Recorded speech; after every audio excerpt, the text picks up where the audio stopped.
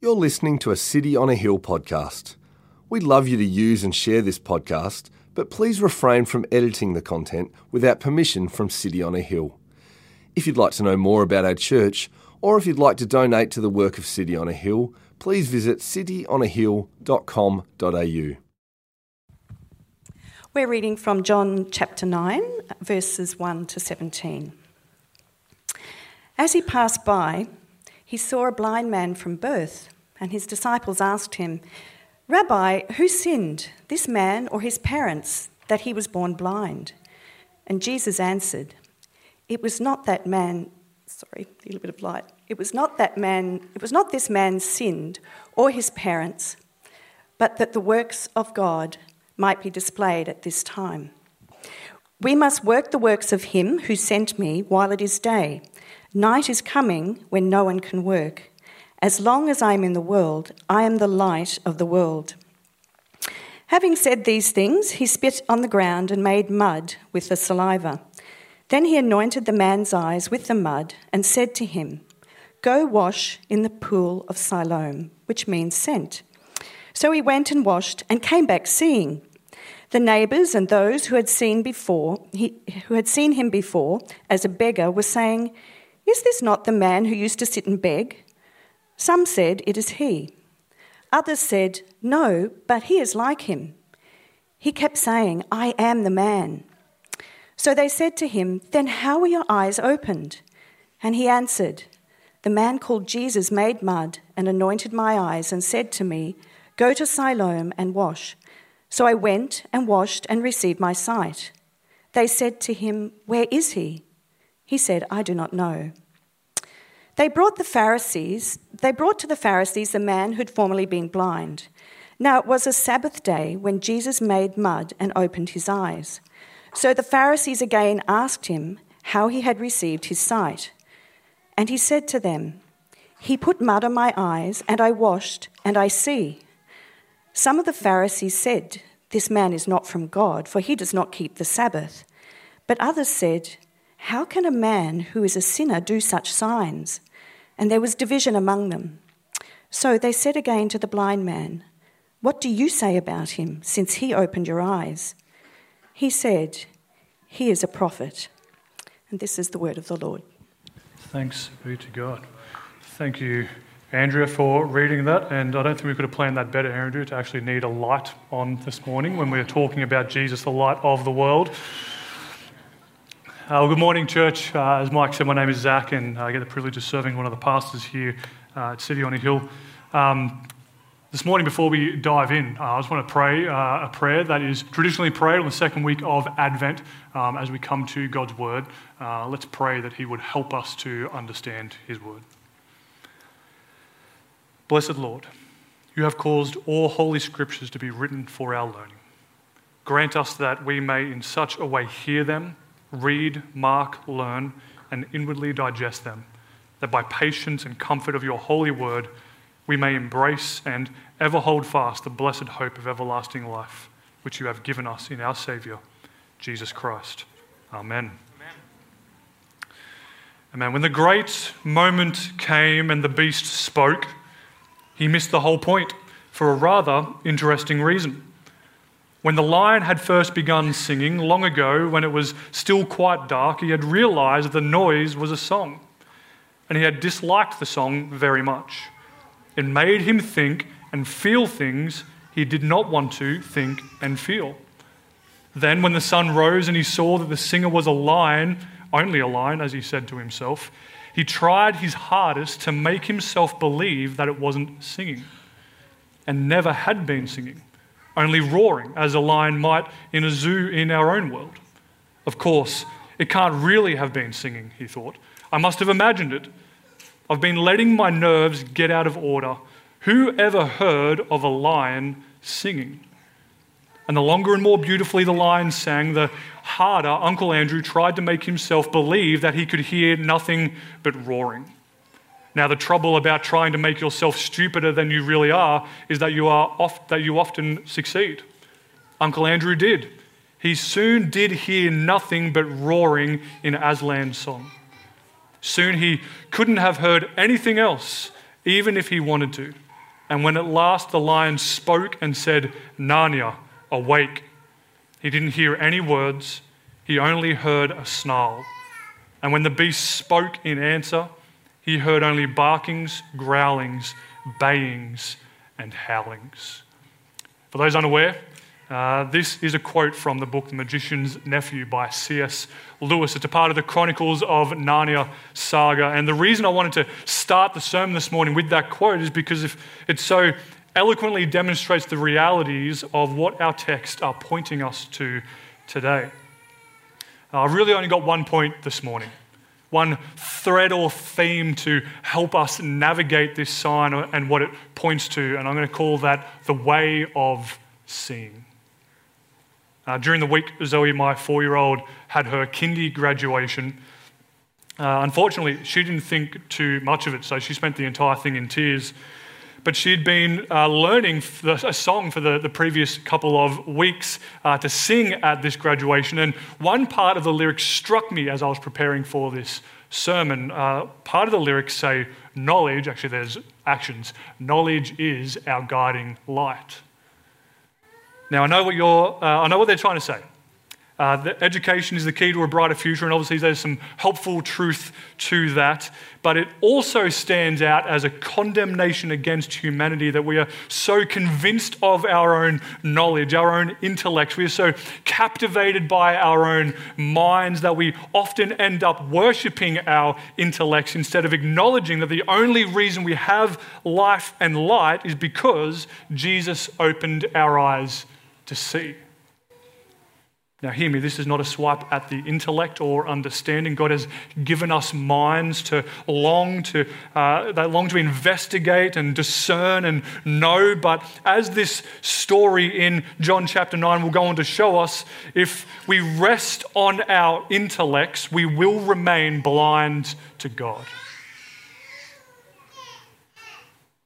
And just as importantly, God doesn't expect blind trust from us. But he is the one who gives us everything we need in and through Jesus, the light of the world. So this story starts out with Jesus noticing a man born blind, and immediately his disciples ask a question revealing their own blindness.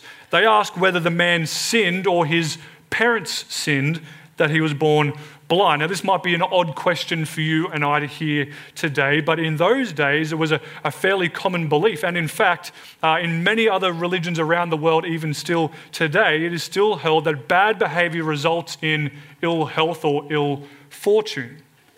But Jesus' answer is interesting. He doesn't speak to the wider implications, but he says that it was neither the man's sin nor the parents' sin, but that the man was born blind. But he was born blind so that the works of God might be displayed. Now, this can be really jarring for us to hear, especially in our modern day. And I don't want to pause here for too long, but let me quickly speak to two things. Firstly, Jesus is not, in this statement, making a blanket remark about the results of sin. The Bible does not allow for a universal principle to be established between someone's sins and their ill health. This is effectively what the book of Job is dealing with. A second quick thing, what do we do with the idea that God allows suffering to display his works? Again, we cannot apply a universal principle to this. The reality is, due to our sin, our world is broken. And within that brokenness, all people, God's children and others, face suffering and hardship to varying degrees. The Bible does not give us a definitive answer to the mystery of suffering and all its complexities. We simply can only trust the words of Jesus. In order to navigate and understand this world of sin-caused darkness, we must look to the light of the world. Jesus then doubles down on the lack of profitability of this conversation. He says in verse 4, we must work the works of him who sent me while it is day. Night is coming when no one can work. And then Jesus describes the kind of work he is talking about in verse 5. He says, as long as I am in the world, I am the light of the world. In other words, we have work to do. Let's not get bogged down in things which ultimately aren't for us to know. The work which the Father has given to Jesus, to his disciples, and to you and me today is the work of showing that Jesus is the light of the world. And the miracle that follows kicks off yet another controversial situation for Jesus as he continues to show that he is the Son of God, the Lord over creation and the Lord over the Sabbath. The actual miracle itself only takes up 2 verses worth of content. Verses 6 and 7 tell us that Jesus spit in some dirt, made some mud, rubbed it over his eyes, told him to go and wash in a pool, and miraculously, when the man did this really strange chain of events, he returned with his eyes seeing. And it's here that the rubber really starts to meet the road. More characters are introduced, and each of them utilized specifically by John to help illustrate the main point of the way of seeing. So as we begin walking through these next verses, I pray that what will be absolutely clear to you is the irony that an unlearned, begging blind man has a better grasp on the reality of who God is than the religious elite of Jesus' day, who would pride themselves on their knowledge of the law and their strict keeping of the law and of all the additional non-scriptural rules that they put in place to try and keep the law, the greatest irony being that they thought they were pleasing God. So first up, as we jump into our text this morning, we meet the man's neighbours. Now let's read from verse 8 through to 12. It says, the neighbours and those who had seen him before as a beggar were saying, is not this the man who used to sit and beg? Some said, it is he. Others said, no, but he is like him. He kept saying, I am the man. So they said to him, then how were your eyes opened? He answered, the man called Jesus made mud and anointed my eyes and said to me, go to Siloam and wash. So I went and washed and received my sight. They said to him, where is he? He said, I do not know. The neighbours simply cannot believe it. Some people don't even think it's the same guy, but he is adamant that it is indeed himself. And once he's finally convinced his neighbours, did you notice how we start to witness the light shining? Verse 10 and 11, the neighbours ask him, how did this thing happen? And his response, while simplistic, it ignites something amazing. He says, the man called Jesus made mud, anointed my eyes, and told me to wash. There is no highly intellectual epiphany of who Jesus Christ is. There is no well-rounded articulation of the gospel. There is just the simple reporting that Jesus had worked. In Matthew's account of Jesus' life, we hear Jesus mentioning light also. Speaking to his disciples and all those who had gathered to hear him teach, he tells them in Matthew chapter 5, 14 to 16, he says, you are the light of the world. A city set on a hill cannot be hidden, nor do people light a lamp and put it under a basket, but on a stand, and it gives light to all in the house. In the same way, let your light shine before others, so that they may see your good works and give glory to your Father who is in heaven. Now, in our text today, seeing this man begin to tell his neighbours that it was Jesus who healed him, we begin to see a beautiful picture of what Jesus is calling his followers to here in Matthew chapter 5. We know from context that Jesus is not saying that it is our light shining. It's the light of Jesus, the light of his life which has been given to us. And the call from Jesus is not to hide that light, but to boldly and courageously shine it for all to see. This man in his simple and naive way is probably doing a better job of this than I think I've done. I know that my greatest concern isn't that the people see the light of Jesus, but that they see me and that they like me and are impressed with me. I had to admit this fear to Nathan the other day over coffee. We were meeting at our favourite cafe, which is also where my barber is, because I'm fancy like that. But I had to admit that I was more concerned that my barber, the one I'd sort of been saying to Nathan, I wish I could share the gospel with this guy. I was more concerned that my barber thought I was an all right bloke instead of sharing and shining the love and light and life available only in Jesus. And doing that by even just the most basic of means, talking about what Jesus has done for me. And as we discussed our mutual fears, we came to the realization that our biggest issue isn't that our biggest issue is that we don't absolutely and completely trust that the gospel of Jesus Christ really is good news for everyone.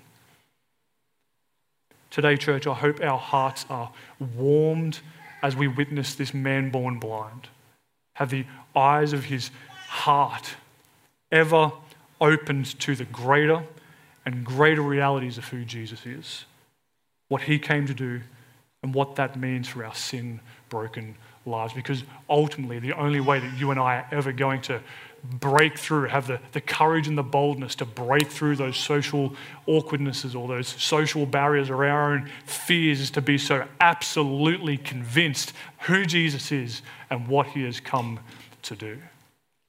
And may we learn that lesson this morning, seeing this blind man not just physically come to see, but spiritually come to see and be absolutely convinced.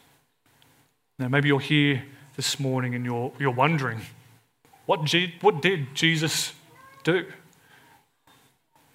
see, this whole story that we're in today, it's setting up what we call the gospel, which simply means good news. And it's good news because, as we see from this story, all of us are blind beggars.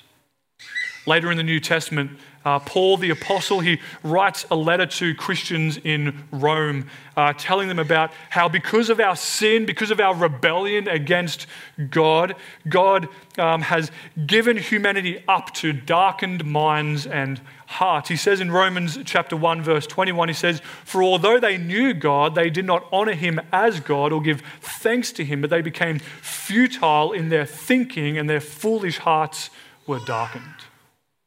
In other words, every single one of us has turned our hearts from God. Our hearts have become places of darkness. There is no light to see, no ability to understand God, no capacity to choose sight or choose light or choose life. Each and every one of us are just like Uncle Andrew. We refuse to hear that the roaring and singing, so that the singing of the lion is his creation song, that it's the work of God working miraculously. We are absolutely convinced that it could not be that, and so we just stand here telling ourselves over and over again in our darkened hearts and minds that it's simply a lion roaring. So we are lost in our sin and darkness. But thanks be to God, because he sent Jesus Christ.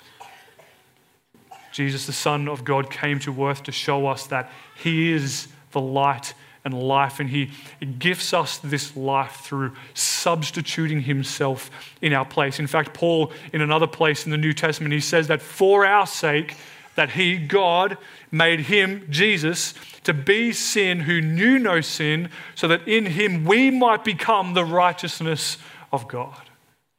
Jesus lived perfectly the life we could not live. He died in our place on the cross, the death that you and I deserve to die. And he rose 3 days later, triumphantly over sin and death, in life victorious. And we are promised that those who trust in Jesus, those who see that Jesus is the light of the world, that they will have life in Jesus and right standing with God.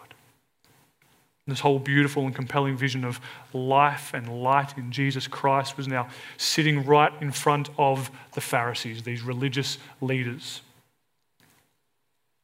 And these are the ones who, they knew God's law, and they designated themselves as the keepers of God's law. They were missing the forest for the trees, not seeing that God's own Son, Jesus, was right there showing them what the law actually meant. As the story continues, the man's neighbours take the formerly blind man to these Pharisees, and their intentions, the neighbours' intentions are probably good. They probably just want to get a leader to see what's going on and maybe help them understand how this could possibly happen. But instead of being amazed by this miraculous healing, instead of being overwhelmed by joy that a brother who could not see now miraculously sees, they are actually enraged that someone would do this on the Sabbath, on the day that was meant to be kept holy. On the day when only worshipping God would happen, they don't end up worshipping God. They end up worshipping their law. They don't take the cue to see Jesus as the light of the world. Instead, they look to themselves and their own understanding. And here we have this great collision of statements. We get to witness the man's growing understanding of who Jesus is collide with the hardening hearts of the Pharisees. And the unspoken encouragement in this text is to be like the blind man.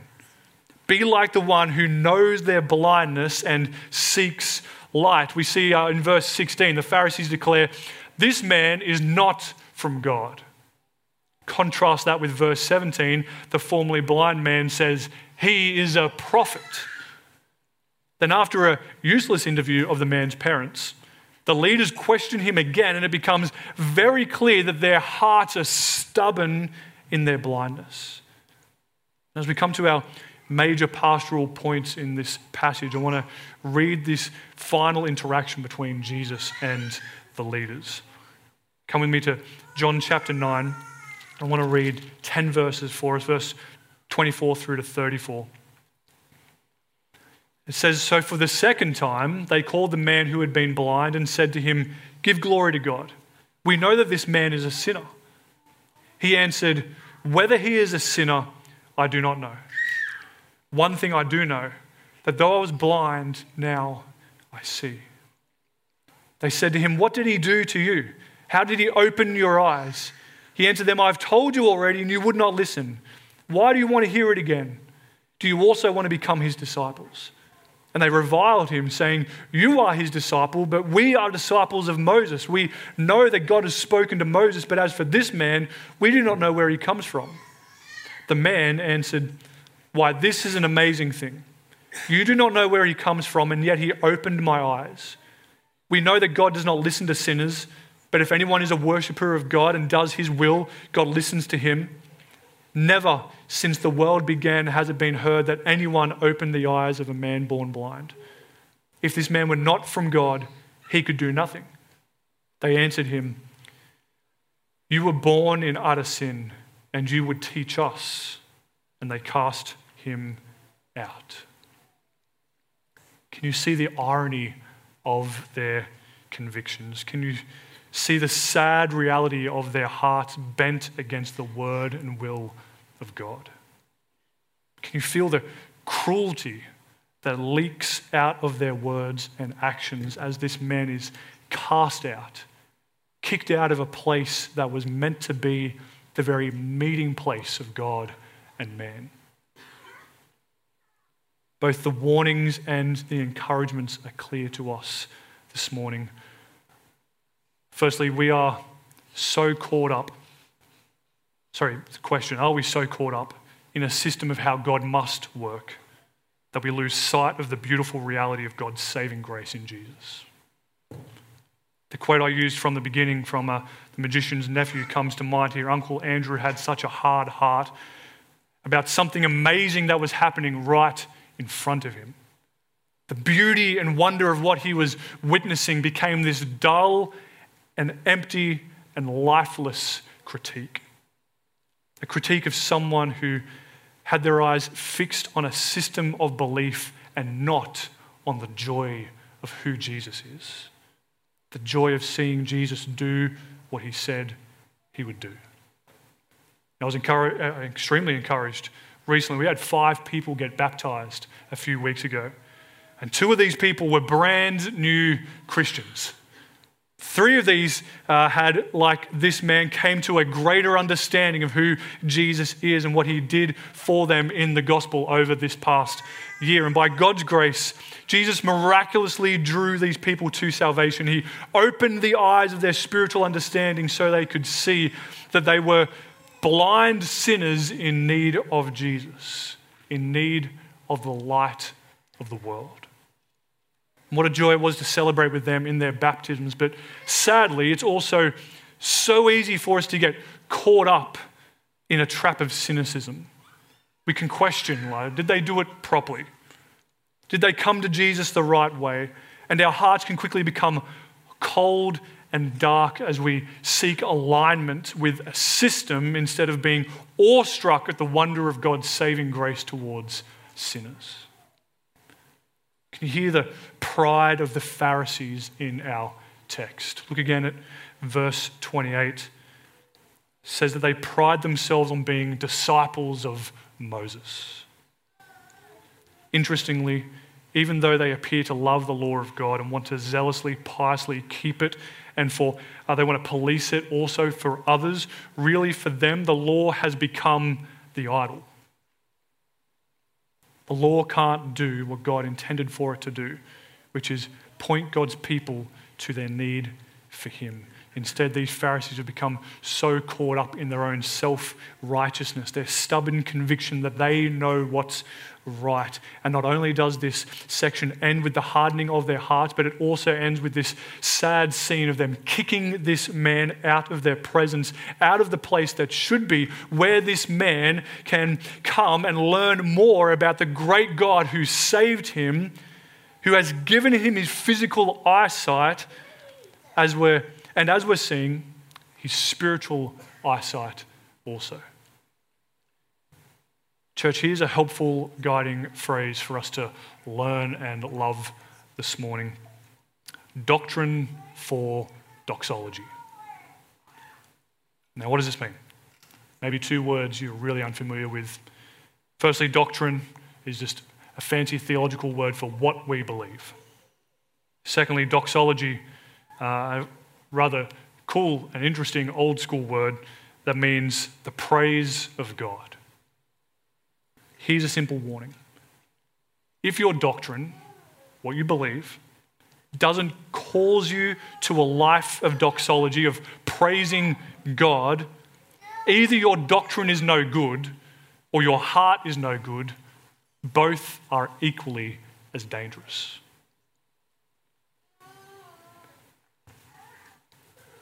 The second warning that comes from our text today is to ask ourselves, am I basing my righteousness, my right standing with God on anything other than the free gift of life and light graciously given through the miraculous work of Jesus Christ for me? This entire chapter of John has been pointing us to the truth that all of us are blind beggars, and the way of seeing is to accept the free gift of spiritual sight by Jesus and come to see that the Lord, that he is the Lord, that we believe in him and that we worship him alone, as this man does in verse 38.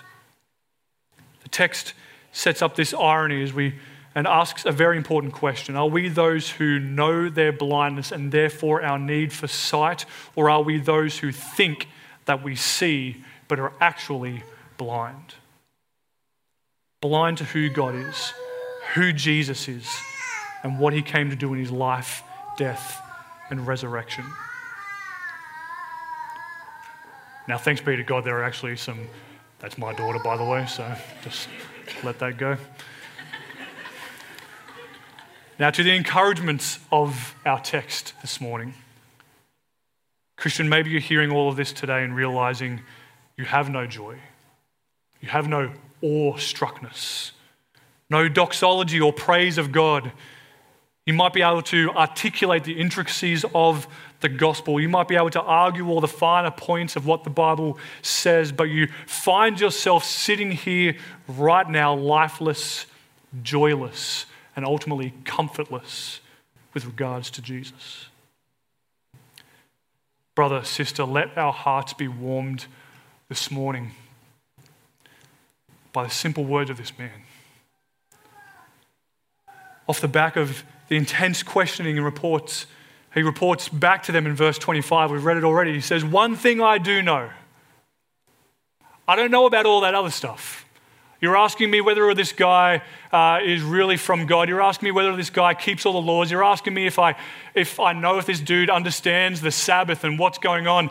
I don't know if he's a sinner. I don't know who he is. I don't know what all this other stuff going on is. All I know is once I was blind.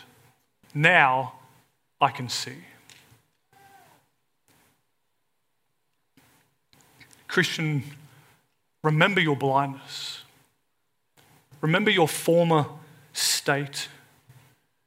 And remember that by grace alone, through faith alone, you were given new eyes and a new heart to see and behold Jesus, the light of the world. As the preacher Charles Spurgeon wonderfully articulates, the way of seeing is the way of the blind. He says, "It is not our littleness that hinders Christ, but our bigness.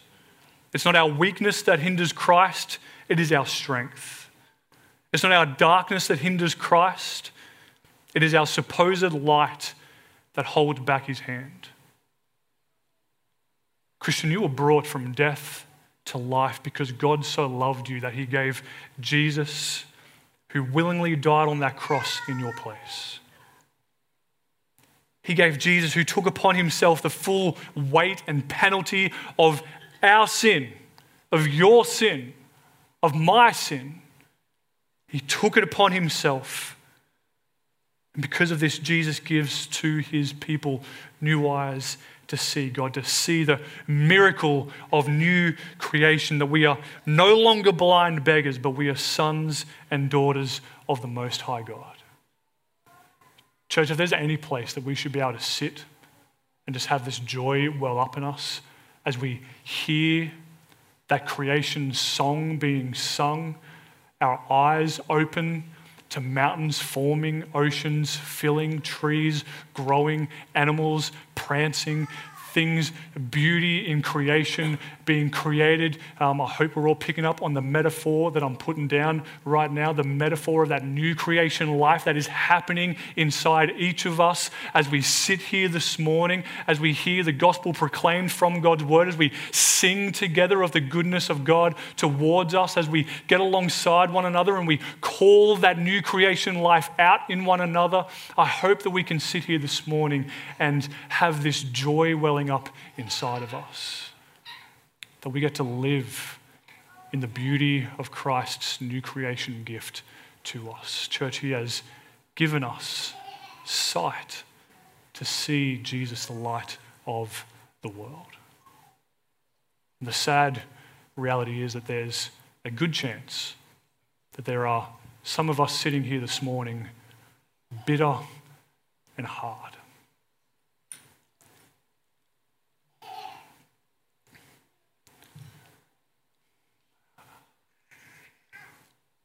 Unable to see the light of God's glorious good news. Maybe you've been a Christian for a long time. Maybe it's been a hard road. Maybe there's trials in your life that have just beat you down, and now you look to this message and you try to understand, how can this be good news? How can people be sitting in this room and be having anything wonderful or beautiful happening? How can there be light and life when all I know is pain and suffering and hardship? I don't have this life and joy of Christ. I'm tired. I don't usually cry this much, but it was Mark's fault.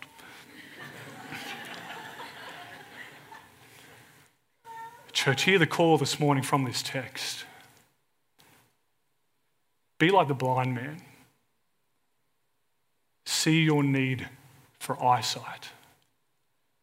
Understand your need to come and fall on your knees and know that Jesus is giving you, through his grace alone, your salvation and freedom from sin, your life and joy in who Jesus is. that you wouldn't be sitting here this morning stuck in bitterness and hardship, whether because you're stubborn in a particular system or way of doing things, whether you're stuck in sin and bitterness and unforgiveness towards other people, whatever it might be that you feel you're stuck in, church, let's be like the blind guy. Come to Jesus. Receive your sight today. And together we get to declare, as he does in verse 38, Lord, we believe. And we worship Jesus together. In just a few moments, we're going to sing a well-known song, Amazing Grace.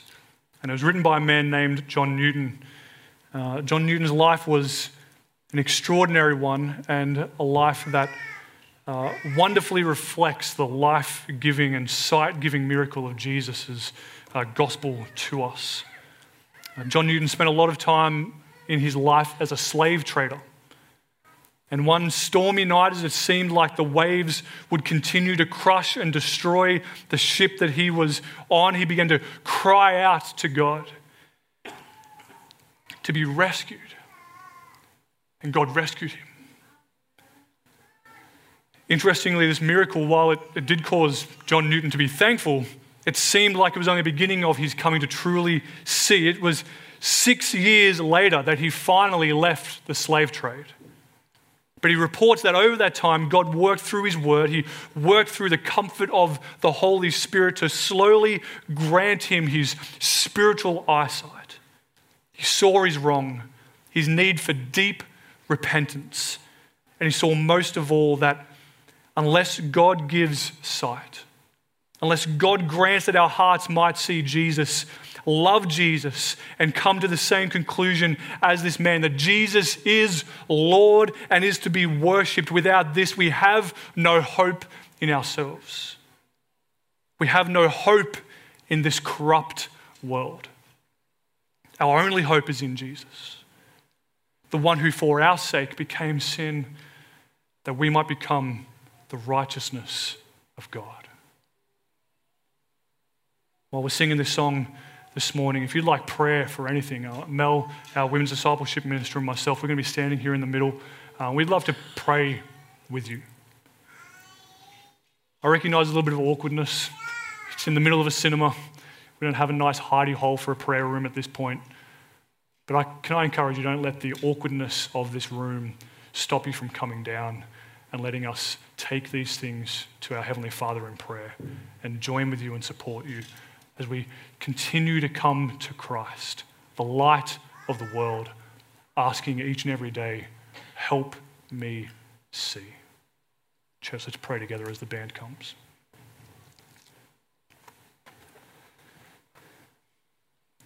Heavenly Father, we praise you this morning for your word.